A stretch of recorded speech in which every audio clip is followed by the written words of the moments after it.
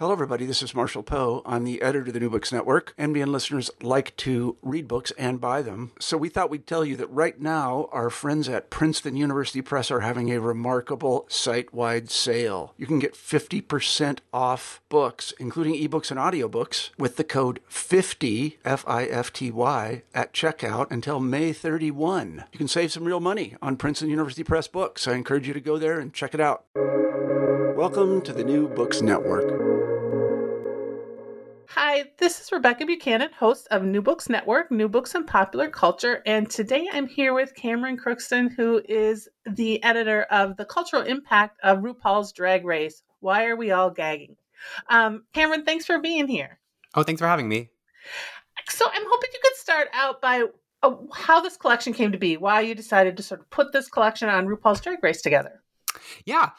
So how did this start? So technically this started, I had interned with a pop culture academic publisher called Intellect. They're based out of the UK, and so I know their collection really well. I've worked with them before, and they have this really cool book series called Fan Phenomena, where they will pick a piece of pop culture that has a really dedicated fan or cult following. So they've got like Doctor Who, Rocky Horror, Star Trek, Buffy. And I was looking through the collection one day at a conference, and I was like, you should do RuPaul, because RuPaul has a huge following. And this was 2018. And so I was talking to the person manning their desk, and he said, well, that's a good idea. You should pitch that. I said, who, me? So I ended up putting together a proposal, and it was my first book proposal. So I'd been researching drag for a couple of years.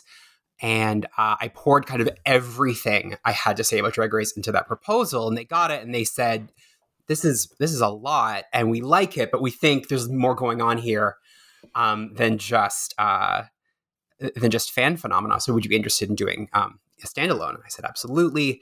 And then we had some discussions about what my focus would be, and again, Drag Race at this point had been around for almost 10 years, and I was starting to notice both.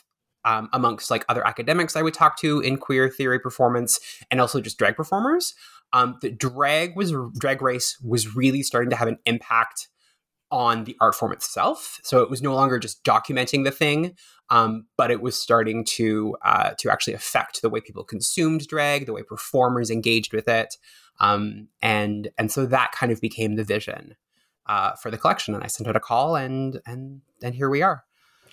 So before we get into sort of what's in the collection, for anybody who's listening who doesn't know about RuPaul's Drag Race, can you give us a basic overview of the show? Sure. I will try and keep it relatively brief. Feel free to cut me off.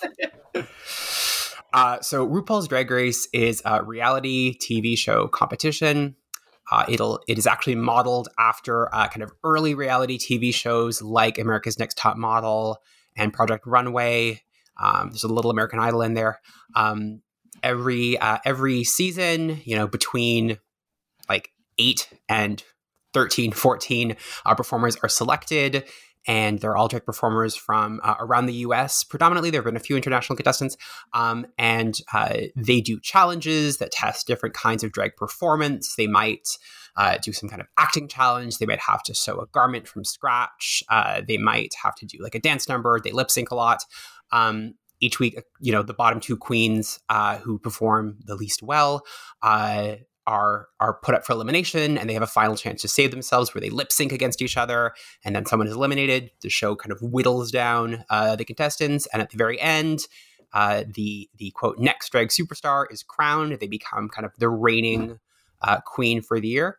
So I guess the short version is it's a reality show contest about drag performers, drag queens. Mm-hmm.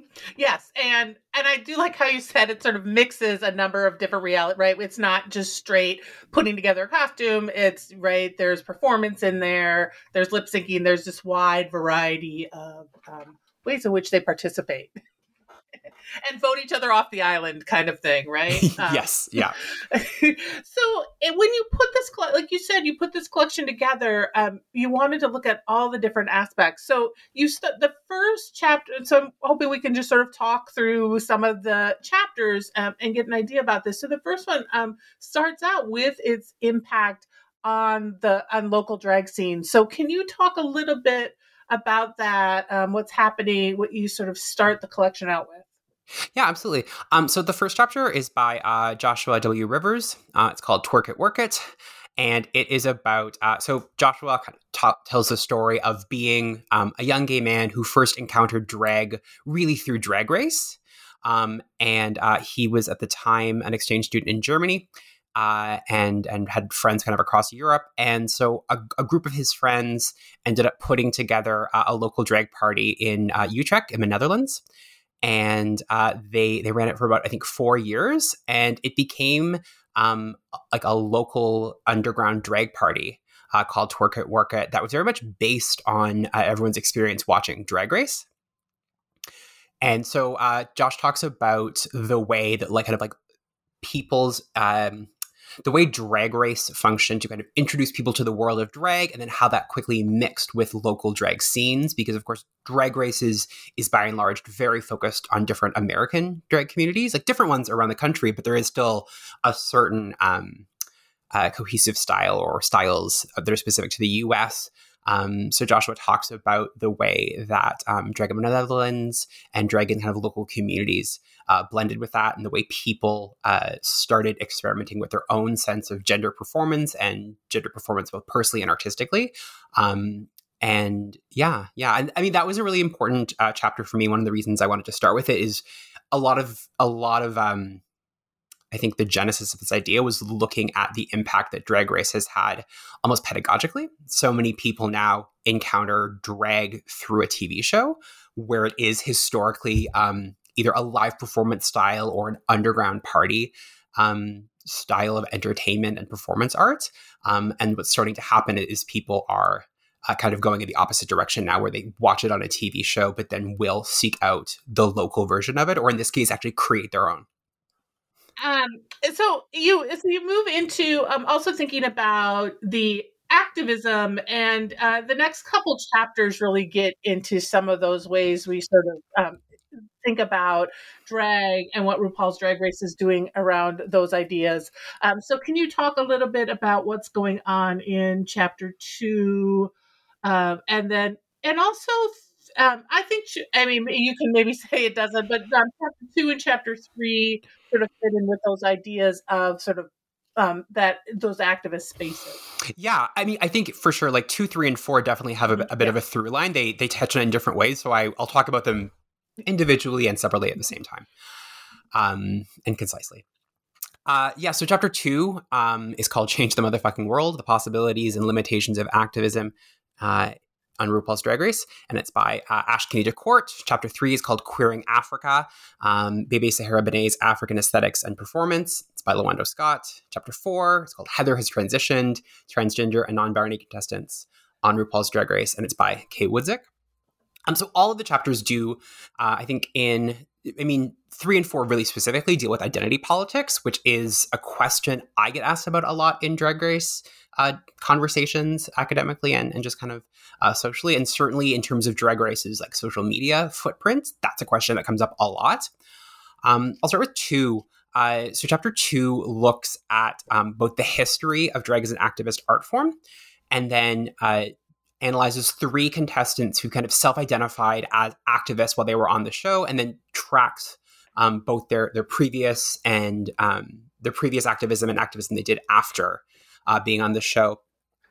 I thought this was a really interesting concept for a chapter, and I really appreciated the submission, because activism is something, I think it's very common, and I see this both on and off Drag Race, that people will kind of make a nod to the fact that drag is subversive, or drag is very activist, and drag is about breaking the rules. And there's often not a lot of follow through on the specifics of that, and it can be a very general thing. And so the chapter starts out actually by looking at some of the history of really specific activists, drag queens. So Vaginal Davis, formerly Vaginal Cream Davis, and Joan Jett Black, who is, I think, the first drag performer to publicly run for mayoral office in the early 90s. So doing a little work to kind of situate the potential of drag to be an activist art form, because I think one thing it's important to say, and I say often, is that, I mean, drag is a very large umbrella. And different styles of drag, are possible. And to kind of say drag is X is always really complicated because very few qualities of drag universally apply. So there are activist drag queens, there are radical drag queens. They're also fairly, accessible, even not conservative, but non-radical drag artists are definitely possible and popular. So this chapter looks at Bob the Drag Queen, Sasha Velour, and the Vixen, and kind of looks about how the show, in kind of some of the talking head segments, you talked about their history doing activism work. So like Bob actually did protests and block traffic for gay marriage, the Vixen's history of producing Black Girl Magic. And then also spoke about the Vixen's kind of fallout with RuPaul and the reunion. The Vixen kind of butted heads with another contestant on her season named Eureka, and tried to start a conversation actually about some of the optics of race on both reality TV and drag. And that was a conversation that was actually shut down by Ru. And so the Vixen has kind of since become very vocal for talking about issues of racism and racism within queer spaces and within drag spaces. So, I mean, the chapter kind of tracks that all and tries to situate it within both what happens in the show itself and then the kind of extra textual material that we get if we follow these queens after the fact. Lawando Scott's chapter on queering Africa, which I find them all really interesting. I found this one really interesting because, so Lawando is a scholar in South Africa, and he talks about the experience as an audience member watching the first season in which, spoiler alert, the winner of the first season is Bibi Sahara Benet, who is an immigrant from Cameroon. She immigrated to, I believe, Wisconsin, in her kind of mid to late teens, but was originally from Cameroon. And her drag is very much informed by an African aesthetic. And that is something that she was both praised and critiqued for on the show, particularly around issues of fashion, because like many reality TV shows that deal with kind of concepts of high fashion, there is a very white European aesthetic that is often associated with like high fashion, or like kind of highbrow culture is usually associated with whiteness. And so Bibi did an interesting job of kind of using drag as an art form that can be both fashion, but also kitsch and camp, and kind of blending that with an African aesthetic. And so Lawando talks about the experience of being a young viewer living in South Africa and seeing a Black queer African drag queen, and the fact that on TV within an African context, there's very rarely any queer content, and within queer content on global television is almost always Western. So there's very rarely African characters or people or perspectives. And so he kind of talks about the transformativeness of this, the maybe problematic nature sometimes of Bibi kind of presenting maybe essentialized and even stereotypical forms of African aesthetics, but the importance of kind of leaning into that, and what that kind of did for him as a viewer, which is interesting. And very similarly, the next chapter by Kay Woodzik, which tracks all of the contestants who had self-identified either on the show or after leaving as trans. And it starts kind of with the first season with Kylie Sonique Love. And it goes all the way up until, I believe, season 9. And what's funny now is that, I mean, since the book went to print, because Drag Race never stops, so many more queens have come out. And most recently, or even actually as we speak, I'm not sure when this will come out, but we're still in All Stars 6, in which now Kylie Sonique Love has come back, and she's fully transitioned. And she was one of 2 out trans women to come back. She and Jiggly Caliente both had not identified as trans when they're on their original seasons, and now are both out as trans women and have transitioned. And so much like Lawando's chapter, Wizard really talks about the experience of seeing more complicated, nuanced, self-identified depictions of trans contestants, because so often the history of trans stories in media or popular culture is that it usually is a story told by someone else. It's usually assumes a straight or cis audience, and is done kind of journalistically or anthropologically. So while Drag Race has had actually a lot of problematic issues around its treatment and depiction of trans women on the show and non-binary contestants, and there's been a lot of erasure and policing of bodies, if we look again at the extra textual material, if we look at both some of the discourse within the show, but then also how these contestants have been able to kind of leverage the celebrity to have an increased platform, there's been a real increase in visibility for trans identity. And just tracking the evolution of so someone like Kylie Sonique Love in season 2 had to do a lot of heavy lifting to just kind of explain what transness was on the show and how it related and how it kind of troubled this kind of simplistic binary that drag is always about a man in a dress. And then going through the years to some more recent contestants like Shea Coulee or Sasha Velour, whose gender identity is, identify as non-binary or identify as gender fluid, and their ability to, once they've kind of finished the show, to have conversations that build on some of those foundations that were laid in the earlier seasons. Yeah, and I mean, I think it's really one of the things I found fascinating with this collection is really thinking about the impact beyond, right? Like the extra textual, but not only with the contestants, as well as with drag and the series itself. And I think the next few chapters really get into that sort of the cultural branding, how contestants are using these spaces to brand themselves, right? Like becoming memes, becoming now we have, before TikTok wasn't around when it started, but now, right, we're moving into these other spaces that they can really come into their own and create larger audiences for themselves. Mm-hmm. So if you could talk, sort of about that, and then some of the next couple chapters that really get into those things. Yeah, absolutely. Yeah, a big part of the collection, and just kind of I think everyone's interest in the collection was looking at what drag kind of allows for, and some of the I want to say consequences, but that sounds very dire. Some of the opportunities that it creates, but also consequences. So the next chapter is by Aaron J. Stone. It's called How Drag Race Created a Monster: The Future of Drag and the Backward Temporality of the Boulet Brothers Dragula. So this chapter actually looks at, I'm going to try that again. This chapter looks at some of what Aaron sees as the potential of drag and some of the early promises that it made, either implicitly or explicitly, in terms of drag as a radical art form.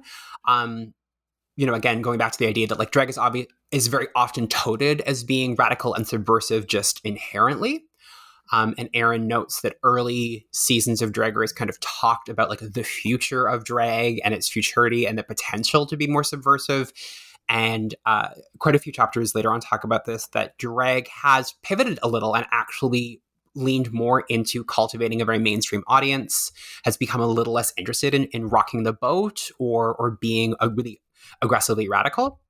And so Aaron makes the argument that the show Dragula, which is another reality show, very similar in its kind of format to Drag Race. However, it is founded by two drag siblings, the Boulet brothers, whose aesthetic is, I would say, a blend of kind of fetish drag and horror drag, and specifically body horror drag.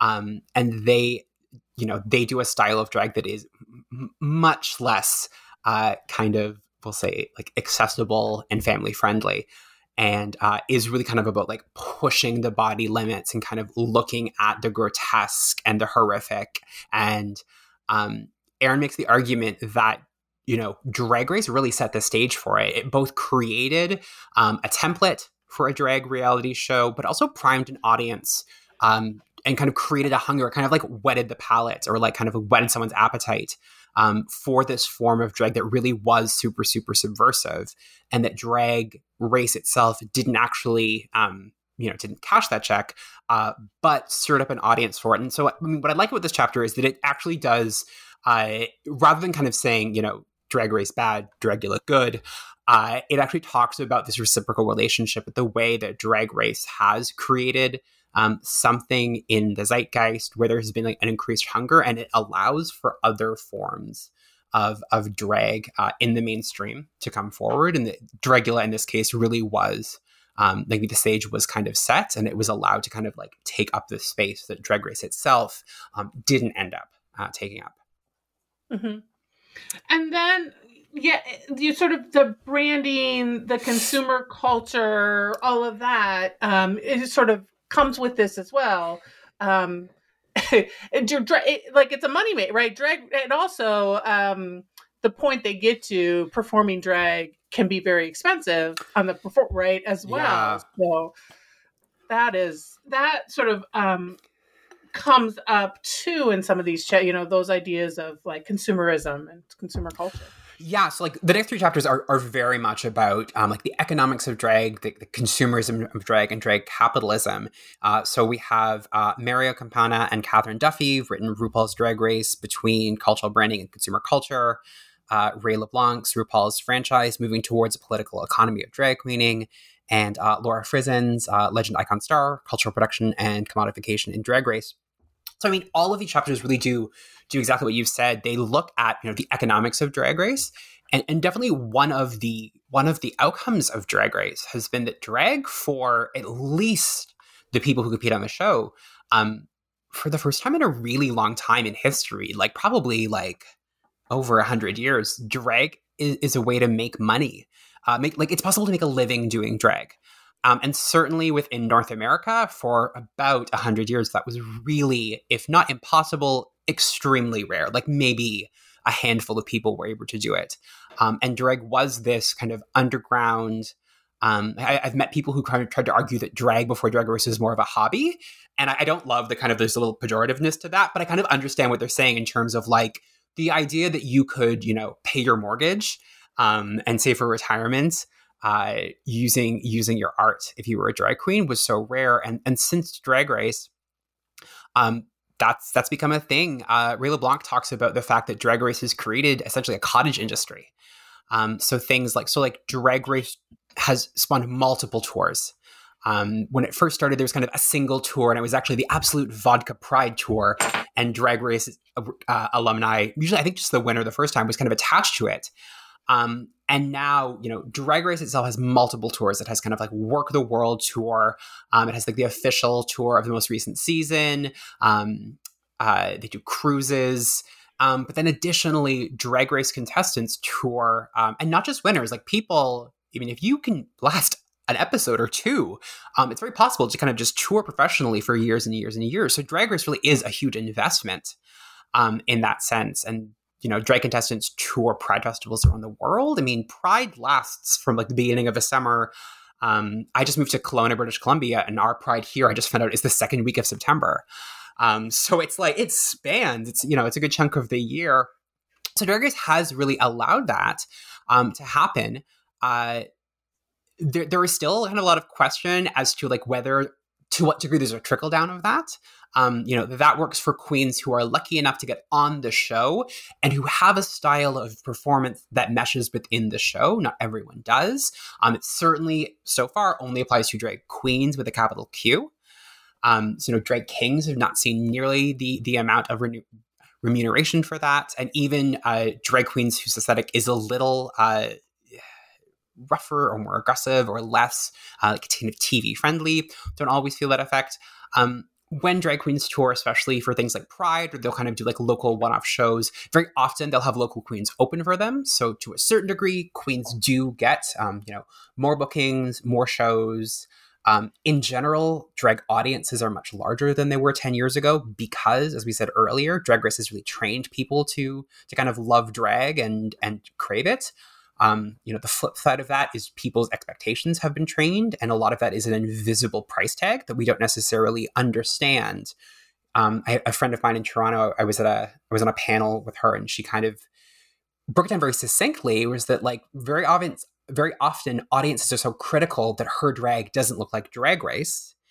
And she says, it's like, yeah, I'm doing this for $50 and a drink ticket, not $100,000. So I can't put in the kind of financial and time investment. I mean, I think this is in Lauren Frison chapter. She talks about, there was a conversation in season, I think 10, I'm going to say, and it's between Ms. Cracker and Cameron Michaels are backstage.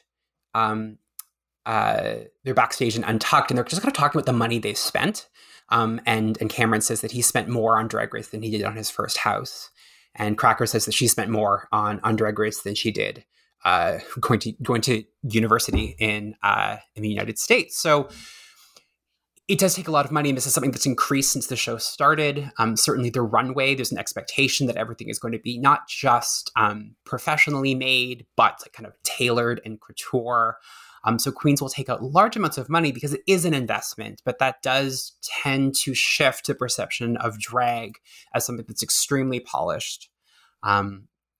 I haven't really talked about Mario and Catherine's chapter, so I will just, I realized that too. I mean, so like Catherine and Mario talk, they both come kind of the world of economics and marketing. So they actually talk about the way that Drag Races use branding, like linguistically, some of the language Drag Races use, the way it's going to use social media, the visibility of drag, but then also, yeah, like the economic opportunities drag has created through some of these branding. And certainly the marketing of Drag Race, the merchandising of Drag Race, because that's become a huge part. So many queens now, they do the circuits and they do the tours and the conventions, but they also launch different products. Like Trixie Mattel has like a fairly successful makeup line now. And that's largely from her celebrity on Drag Race, but she's not just pulling in income from her performance. It's from her kind of signature makeup style, which she's leveraged into something of an empire in terms of her products. So it's a lot of money. No, and yeah, it's really interesting too. Even over the span of Drag Race, right? To think about how, like you talked about the ramped up, but even when, like you mentioned, we're in season 6 of All Stars, where you even have people who return, on All Stars who might address those issues too. Like when I was first on, I, didn't have the money to do X, Y, and Z, and now I have them. Now I'm back and I'm, ready to spend. So you see that as well, and how that's impacted even what they're able to do. Absolutely. And I mean, there was definitely been a shift. I think you can kind of see it the most intensely in seasons 7 and 8, where there is a decision in season 7, and RuPaul's talked about this, to cultivate a younger audience. So there is, in season 7, they got a lot more queens who were kind of labeled quote unquote look queens. So queens who had less performance experience, but a lot more makeup experience. Many of them performed, air quotes, on Instagram, and their thing was kind of doing makeup looks on Instagram. And there was a marked shift in the way that the runway was taken seriously. Like early seasons, the runway is kind of fun, and it's often like kind of a cherry on top to the main challenge. But it works. It feels at times almost more of a parody of a fashion show in the early seasons, where by the time you're getting to season 7 and beyond, it's a fairly large component of whether or not someone is coded as successful on the show is their ability to like kind of perform fashion and have an aesthetic that's going to cultivate a younger audience that is interested in kind of mainstream glamour. And so you also can't talk about RuPaul's Drag Race without RuPaul, right? Right. And you talk about, this drag moves to mainstream. And if we think about who's the most, and for a very long time, who's been the most sort of mainstream drag queen, RuPaul's name is probably the one that's right. And so there's also, he no, like everyone else, he's not perfect, right? And so there's also sort of addressing RuPaul as well. And so you do that. The last couple of chapters also, it's not only contestants, but we have to look at the creator and what's going on there. So can you talk a little bit about RuPaul's role in this and in making drag that the household name that it is, if that's a good, I still remember. I'm old, so I remember when I can't even remember the song, but it would make it, what was it? working girl. Supermodel, you better work. Yes, right? Like, that coming out and being such a big deal. Whereas now it's like, yeah, that's whatever. Yeah, we that's just like assume. PG drag. That's RuPaul. Whatever. Yeah. Yeah. I mean, Ru's interesting. So I actually just finished rereading Ru's original autobiography for another project I'm working on, and on drag autobiographies actually. And it's interesting because Ru himself talks about, and he wrote this in the mid-90s. Ru talks about the fact that in a lot of ways the timing was perfect, and he's really aware of that. That there has been, Drag Race is very often kind of reported as being this like, where did it come from? Overnight wildfire success. And there's certainly, it is a bit of a sleeper hit. It does get really popular really quickly, and maybe a lot of people didn't see it coming. But if we kind of look at the history of drag and pop culture, there has been kind of a slow burn happening since the 70s in terms of mainstream interest in drag. With Rocky Horror, with John Waters and Divine.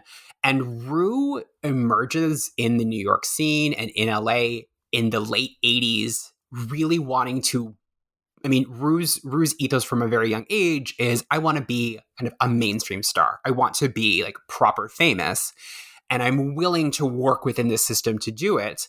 And Ru kind of hits the scene as there starts to be a mainstream interest in drag. And we see, because right after RuPaul kind of explodes, we also get things like Priscilla, Queen of the Desert, The Birdcage, To Wong Fu. We start to get more general, just kind of mainstream shows about queerness. We get like kind of Will and Grace a few years later. So Ru is really just kind of like gets to the ground floor at perfect timing. But I think is also very smart in when he launches Drag Race, because I think, again, like Drag Race in 2009, it is a really good time for reality TV. I think drag is just so well suited for reality TV. And it's at that point, the genre has been around long enough that people are ready for something that pokes a little fun. They're familiar enough with the genre to look at something that is kind of like, joshing around a little bit with the conventions of reality TV. And drag is almost by design an art form about parodying cultural conventions. So, Ru is maybe the queen of timing, is the title I would give him. So the last two chapters, do kind of look at RuPaul politically, and in terms of some of Ru's political identity and their place within the queer community. Timothy Oles, I'm going to take this again. Timothy Olesiak's chapter, It's Too Late to Apologize, the lackluster defense of an occasional unlistener, talks about an event in which RuPaul on an interview did talk about the fact that they would, when asked, they said they would not let someone who had completed a transition compete on Drag Race, and they likened it to competing using steroids in the Olympics. Which is like maybe one of the worst metaphors I can think of for transphobia. Like it's perfect because it's awful. It hits all the wrong buttons. And there was an outcry from the trans community, and initially Ru did double down. Ru has a bit of a history of this. There was, for the first 6 seasons, Ru used a little like convention on the show where every time he did like a video message, he would parody Tyra Mail, and it was called She Mail, which is a transphobic pun on a term for trans women. And there was a particularly transphobic mini challenge in season 6, and the show ended up replacing the She Mail segment. Ru himself was actually quite defensive about the decision. He took to Twitter. He quoted George Orwell a lot. So there was a long conversation about Ru's treatment of trans women. A lot of people pointed out that actually, if you look at the history of drag, that this kind of like definition of drag as being only cis performers and this very strict binary in terms of gender is a fairly new and kind of artificial construction. And that many trans trailblazers like Marsha P. Johnson and Sylvia Rivera were also drag queens. Eventually Ru softly relented. There was this very vague Twitter post about like learning from elders that wasn't really an apology or even an admission of guilt. It was more like a watercolor. But Yeah. So Timothy does take a look at some of the issues around Rue and some of the discord, perhaps we could say, between Rue's concept of queer identity, Rue's position as a drag figure, and how that affects how the show is able to embrace trans contestants. It is funny because in the last couple of years, the show has pivoted slightly. Now we've had our first trans male contestant. We've had several, as we've said, of the trans women who transitioned after the show have come back. So things are changing. But yeah, it was a very, I think it was a really important moment in the show's history, and kind of looking at Rue as a queer historical figure, because Rue's identity politics are complicated and very specific. So. No, and I appreciate it and thinking about it, because we see this, right? We see this, and I think of, it reminds me of like the J.K. Rowling argument, this like double down, right? This whole like, how do we think about identity? How do we think about gender? How do we identify, right? And so seeing that change, and that the show can weather that change, I think is really fascinating as well, that it's been able to. Yeah. I also think it's important too. I mean, the show really supports the narrative that it's just Rue and a camera and his opinion making all the shots. But the reality is that I think one thing that especially around season 6 and 7 showed is that, the show is not RuPaul, and that RuPaul's personal politics, while he should still absolutely be held accountable to them, he's not the only one driving the ship. And certainly the show has been able to actually, I think, generate a lot of productive conversations around trans identity in drag, and also showcase now quite a few really important drag artists. Like, it's launched the career of several drag artists who are trans. So I think it does do a lot of good, despite some of Rue's issues. So the last chapter is Carl Schottmiller's chapter. This is a movement, how RuPaul markets drag through DragCon keynote addresses.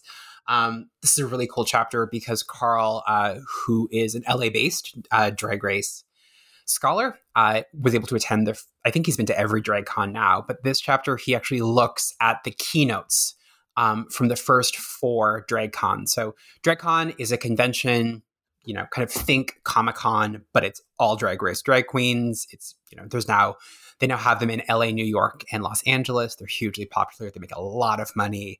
And, you can come get your picture taken and meet and greet with every queen. They have panels, they have performances, and Rue does a keynote. So Carl went to these keynotes, and he kind of tracks how Rue's discourse has changed. And I mean, I think this is really reflective of the way the show's marketing has changed in terms of who it sees as its audience. So Carl talks about the fact that in the very first keynote address he went to, is that it was really queer focused, and Rue talks about the importance of teaching, quote unquote, the children about queer history and drag as a queer historical art form. And then the next year, it was a little more general about drag as an art form, about like embracing color and positivity and self-expression. And then later still, it became really about Rue trying to rebrand himself as kind of an Oprah figure. He has a recent book that came out called The Guru, and it's the R is capitalized, so it's like Guru. It's one of those great titles that's impossible to use unless you can see it. And so, I mean, this one was really about sending healing energy and the power of, of like love. And one of the questions he received is actually from a woman with chronic pain. And Rue does say, like, I'm not really qualified to technically help you, but, Rue invites everyone in the audience to send this person love, to heal their chronic pain. And so Carl just kind of notes, one, that Rue is now cultivating the kind of audiences that think that this is a figure who might be able to speak to chronic pain, which is very different from kind of the earlier seasons, but also that this does mirror and in a sense influence the fact that the show has, since season 7, and certainly since it switched to VH1 in season 8, very consciously made an effort to cultivate straight audience members, particularly like right now, I believe its largest and most lucrative demographic is straight females under the age of 18. So the fact that the show initially did kind of cultivate, drag's more traditional audiences, which were queer people, largely queer men, because this was specifically drag queens, and that the show has moved away from that. And Carl, as a queer man, as someone who is over the age of 18, does kind of, I think, mourn the loss of the focus and Drag Race's specificity of celebrating drag as a queer historic art form. I think there is. I don't want to kind of disparage the inclusion of straight audiences, and certainly like straight women are in terms of like allyship and advocacy are a part of the history of queer communities. But I think something about Ru's and the producers more generally decision that queerness is not going to sell. And that in order to kind of really make the kind of money we want and to reach the audience members we want, we need to de-emphasize the queerness of this and talk about how drag is really for everyone, about everyone, is not terribly specific, and is kind of a generic form of self-invention. I think it's funny because historically that's in a lot of times where drag shows up in either mainstream pop culture or just seeks a broader audience, that message happens. Like I've argued elsewhere, like that's actually kind of the mission statement of Rocky Horror, of La Cage aux Folles, the idea that like drag has lessons that, certainly it is a big part of To Wong Fu, the idea that the value in drag is its ability to make over straight people. And that assumes a predominantly straight audience. And that is, I think that's a big shame because it does, it turns queer viewers into kind of a second-class viewership for their own art form. Right. Yeah. So what do you think? So we've sort of talked about all the chapters in the book. I actually realized we just skipped one. Did we skip one? Sorry. All right. No, you're good. All right. We're talking about, we did. Yeah. So the one on performative speech, right? Yes. Vanjie. Okay. Yeah. Let's go. So I'll write down that time. So we have one last, I will do this. So there's one last chapter that we can talk about, is the one about performative speech. So I'm wondering if you can talk a little bit about that chapter. Absolutely. Yeah. So Alan S. Taylor wrote a chapter called Repetition, Recitation, and Miss Venetia. Sorry, I'm going to take that again. It's a lot of words in this one. Alan S. Taylor wrote a chapter called Repetition, Recitation, and Vanessa Vanjie Mateo, Miss Vanjie, and the Cultural Producing Power of Performative Speech in RuPaul's Drag Race. So this chapter is based on the infamous moment in which Vanjie broke the internet. She was eliminated first in season 10, I'm going to say. It's a lot of seasons. And she just kind of walked backwards off the stage saying her name, Miss Vanjie. Miss Vanjie, and it was referenced many times on the show afterwards, and it just was, dozens upon hundreds of memes that year. It was so popular they brought her back the next year to be on the show again, which doesn't happen terribly frequently. So Alan talks first about the kind of the history of speech acts within drag and Drag Race, kind of the creation of catchphrases. And we see a lot of this. A lot of the catchphrases from Drag Race are actually kind of pulled and recycled from Paris is Burning. The chapter of my book is actually a play on Bob the Drag Queen's play on a Paris is Burning slogan or kind of catchphrase. I don't know why you're all gagging. She brings it to you every ball. And so Alan, first of all, talks about Vanjie's name becoming this kind of ultra ambiguous, malleable catchphrase and how that kind of situates in the history of similar catchphrases throughout the show.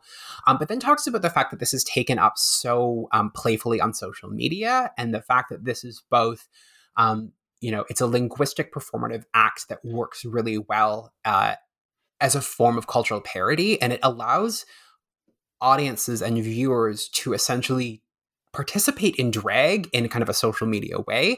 So there are memes in which the phrase Vanjie is just kind of inserted into every kind of popular cultural form. So there's a scene of the boy from The Shining, and instead of writing red rum, he's writing Vanjie. So Vanjie is inserted into kind of all of these kind of classic pop culture moments. There's a picture of the boy from The Shining, and instead of writing red rum, he's writing Vanjie.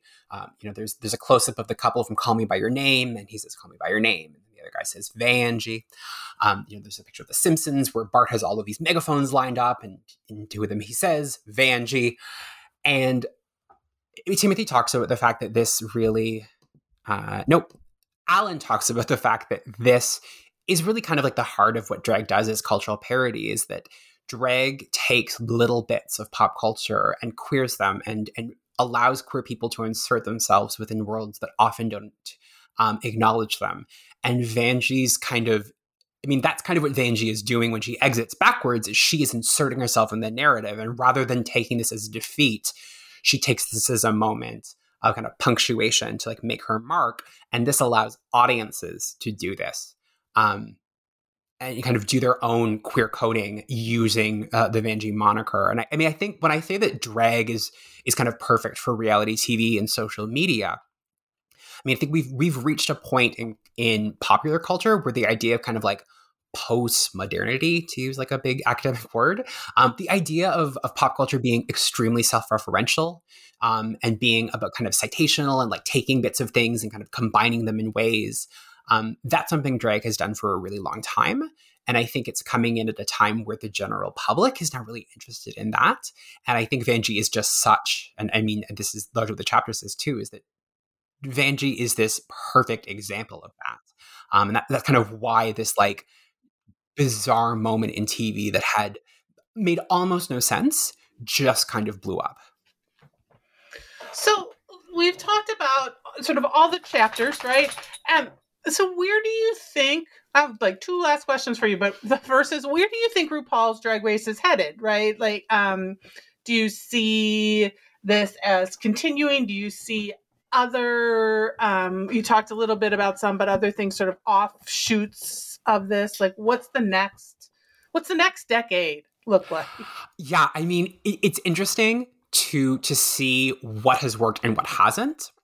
Because obviously one thing that's happened since we went to print is that Drag Race has had all of these international spin-offs. So when we finished our manuscript of the book, I think the only spin-off was Drag Race Thailand. And now we've had Canada, the UK, Australia, Spain, then Holland. I think Italy's coming. There's so many. So certainly, like, I think in terms of franchises, that would be interesting to see. And that certainly seems to be something that it looks pretty sustainable, ? I would be interested to see Drag Race's ability to kind of penetrate other genre styles, because that has been a little less successful. So like RuPaul tried launching AJ and the Queen, which wasn't picked up for a second season. Bianca Del Rio has kind of released 2 independent films herself, which have a bit of a cult following. And we often see Drag Race queens playing supporting roles. So Shangela and Willem were in the new A Star Is Born. And Shangela became the first drag queen ever to go to the Oscars, which was so cool. And Ginger Minj had like a bit part in Dumplin', which came out on Netflix with Jennifer Aniston, I think like maybe 2 years ago. I don't know, but something that I'm definitely watching is, will Drag Race be able to penetrate into other entertainment industries beyond reality TV and live touring? That's something to watch. I don't know how long Drag Race will last. At this point, it seems like forever. I do wonder if this will become, because Drag Race has become such a real indelible moment within, I think, more or less millennial culture. I wonder if Drag Race will, people often ask me, will the bubble burst? And I was like, well, any bubble can burst, but I think it's also very likely that actually this follows the crest of a generation, and that what actually changes is that as these fans grow up and grow out of youth culture and become adults and become older, the drag might actually follow that. So it's very possible that the next generation may be less interested in drag only because people tend to be not super interested in what their parents were interested in. So, I think at this point, because drag has been so popular for about a decade, and it just seems to be so like integrated into popular culture, I think that is probably where we're headed in terms of drag's long-term popularity. But yeah, like I don't really know what the shape of drag will look like. I'm very curious to see what happens if/when Ru retires. will Drag Race keep going? Rue doesn't host all of the spin-off shows. She hosts a lot of them. It's interesting because it has been, over a decade that you see in more recent seasons that the younger participants and contestants talk about the older, season 1 or season 2 being that icon, being, like you're the person I look to. So, what you're talking about there with those generations and that sort of move and how they are even informing each other. Little dog audio. Yes, a little dog audio. You need to give me 1 second. Please, yeah. Here. Oh, right. He can chase the cat around. Yeah. Okay. Yeah. But yeah, that like how it is actually, impacting and making an influence on these younger contestants and queens. Yeah. I mean, there's definitely a phenomenon we talk about a bit is the idea of the drag baby boom. And both in outside of Drag Race, that now the majority of young queens who enter the field, Drag Race was a really big reason they do it. But we actually start seeing on the show, I think Bob the Drag Queen is the first person to do this. Bob talks about the fact that they started doing drag because they watched Drag Race at a young age. And yeah, we have queens who were in their early 20s literally grew up watching Drag Race, which is mind-blowing to me. But yeah. So this book has come out and you've got that. So my last question is often, what else do you have anything else you're working on or anything with this book that's connected to that one last plug that you want to make? Oh, that's a great question. So I'm actively working on, I'm contributing to an anthology on gay autobiographies. So I'm writing a chapter on drag autobiographies. So I'm looking at RuPaul and a couple of queens from, like the mid 20th century up until more recently. And I'm also, my next project after this is I am putting together a solo book on drag and nostalgia and drag as a form of queer cultural memory. I'm really interested in the parts of drag that are about kind of old school nostalgia and camp and performing history. So that's something I hope to kind of be working on over the next year or so and hopefully have it to a publisher soon. Awesome. Well, it's been really wonderful talking to you about this book. Again, this was Cameron Crookston who put together The Cultural Impact of RuPaul's Drag Race. Why Are We All Gagging? Cameron, thanks so much for being with me on New Books Network. Thank you so much for having me. It was fun.